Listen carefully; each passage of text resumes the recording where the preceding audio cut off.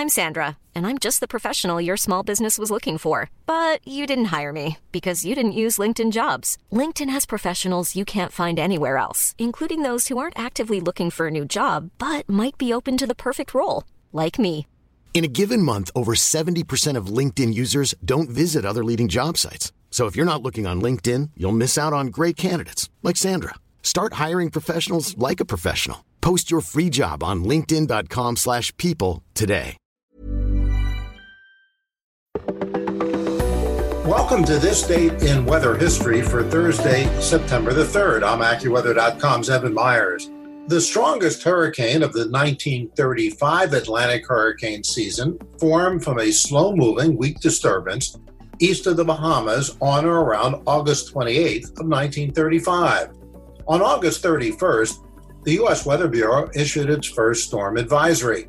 The report indicated that a tropical system of small size but noteworthy strength existed about 60 miles east of Long Island in the Bahamas.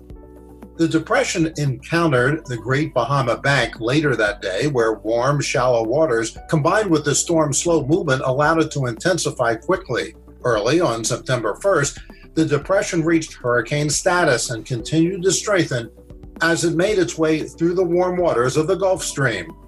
On September the 2nd of 1935, the hurricane reached its greatest intensity and made landfall later that night as a Category 5 storm crossing the Florida Keys between Key West and Miami. As it made landfall, it was packing sustained winds of 185 miles per hour. After passing the Keys, the hurricane slowly recurved northward and closely paralleled Florida's west coast.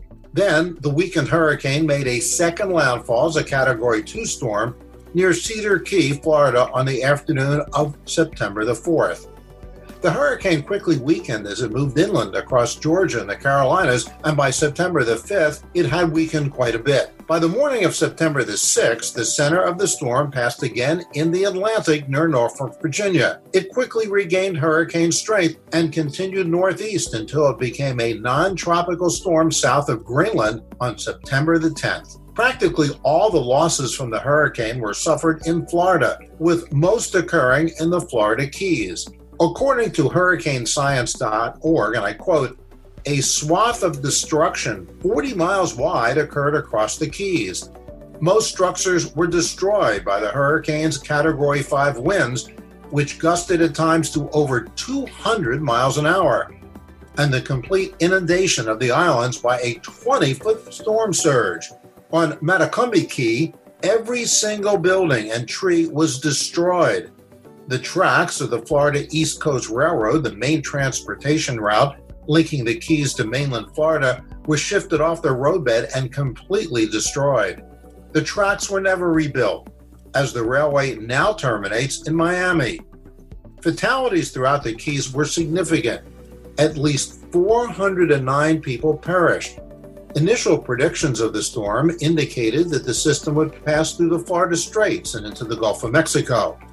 When it was discovered those predictions were incorrect, as the storm was moving much slower than forecasted, forecast was modified to predict an impact on Cuba. But the true path of the storm was realized too late to allow sufficient amount of time for evacuation. And because of this late warning, many people did not leave the Keys. Among those who did not evacuate were World War I veterans working on a project to connect the railway to the Keys, 259 of whom perished. And that's what happened on September the 3rd.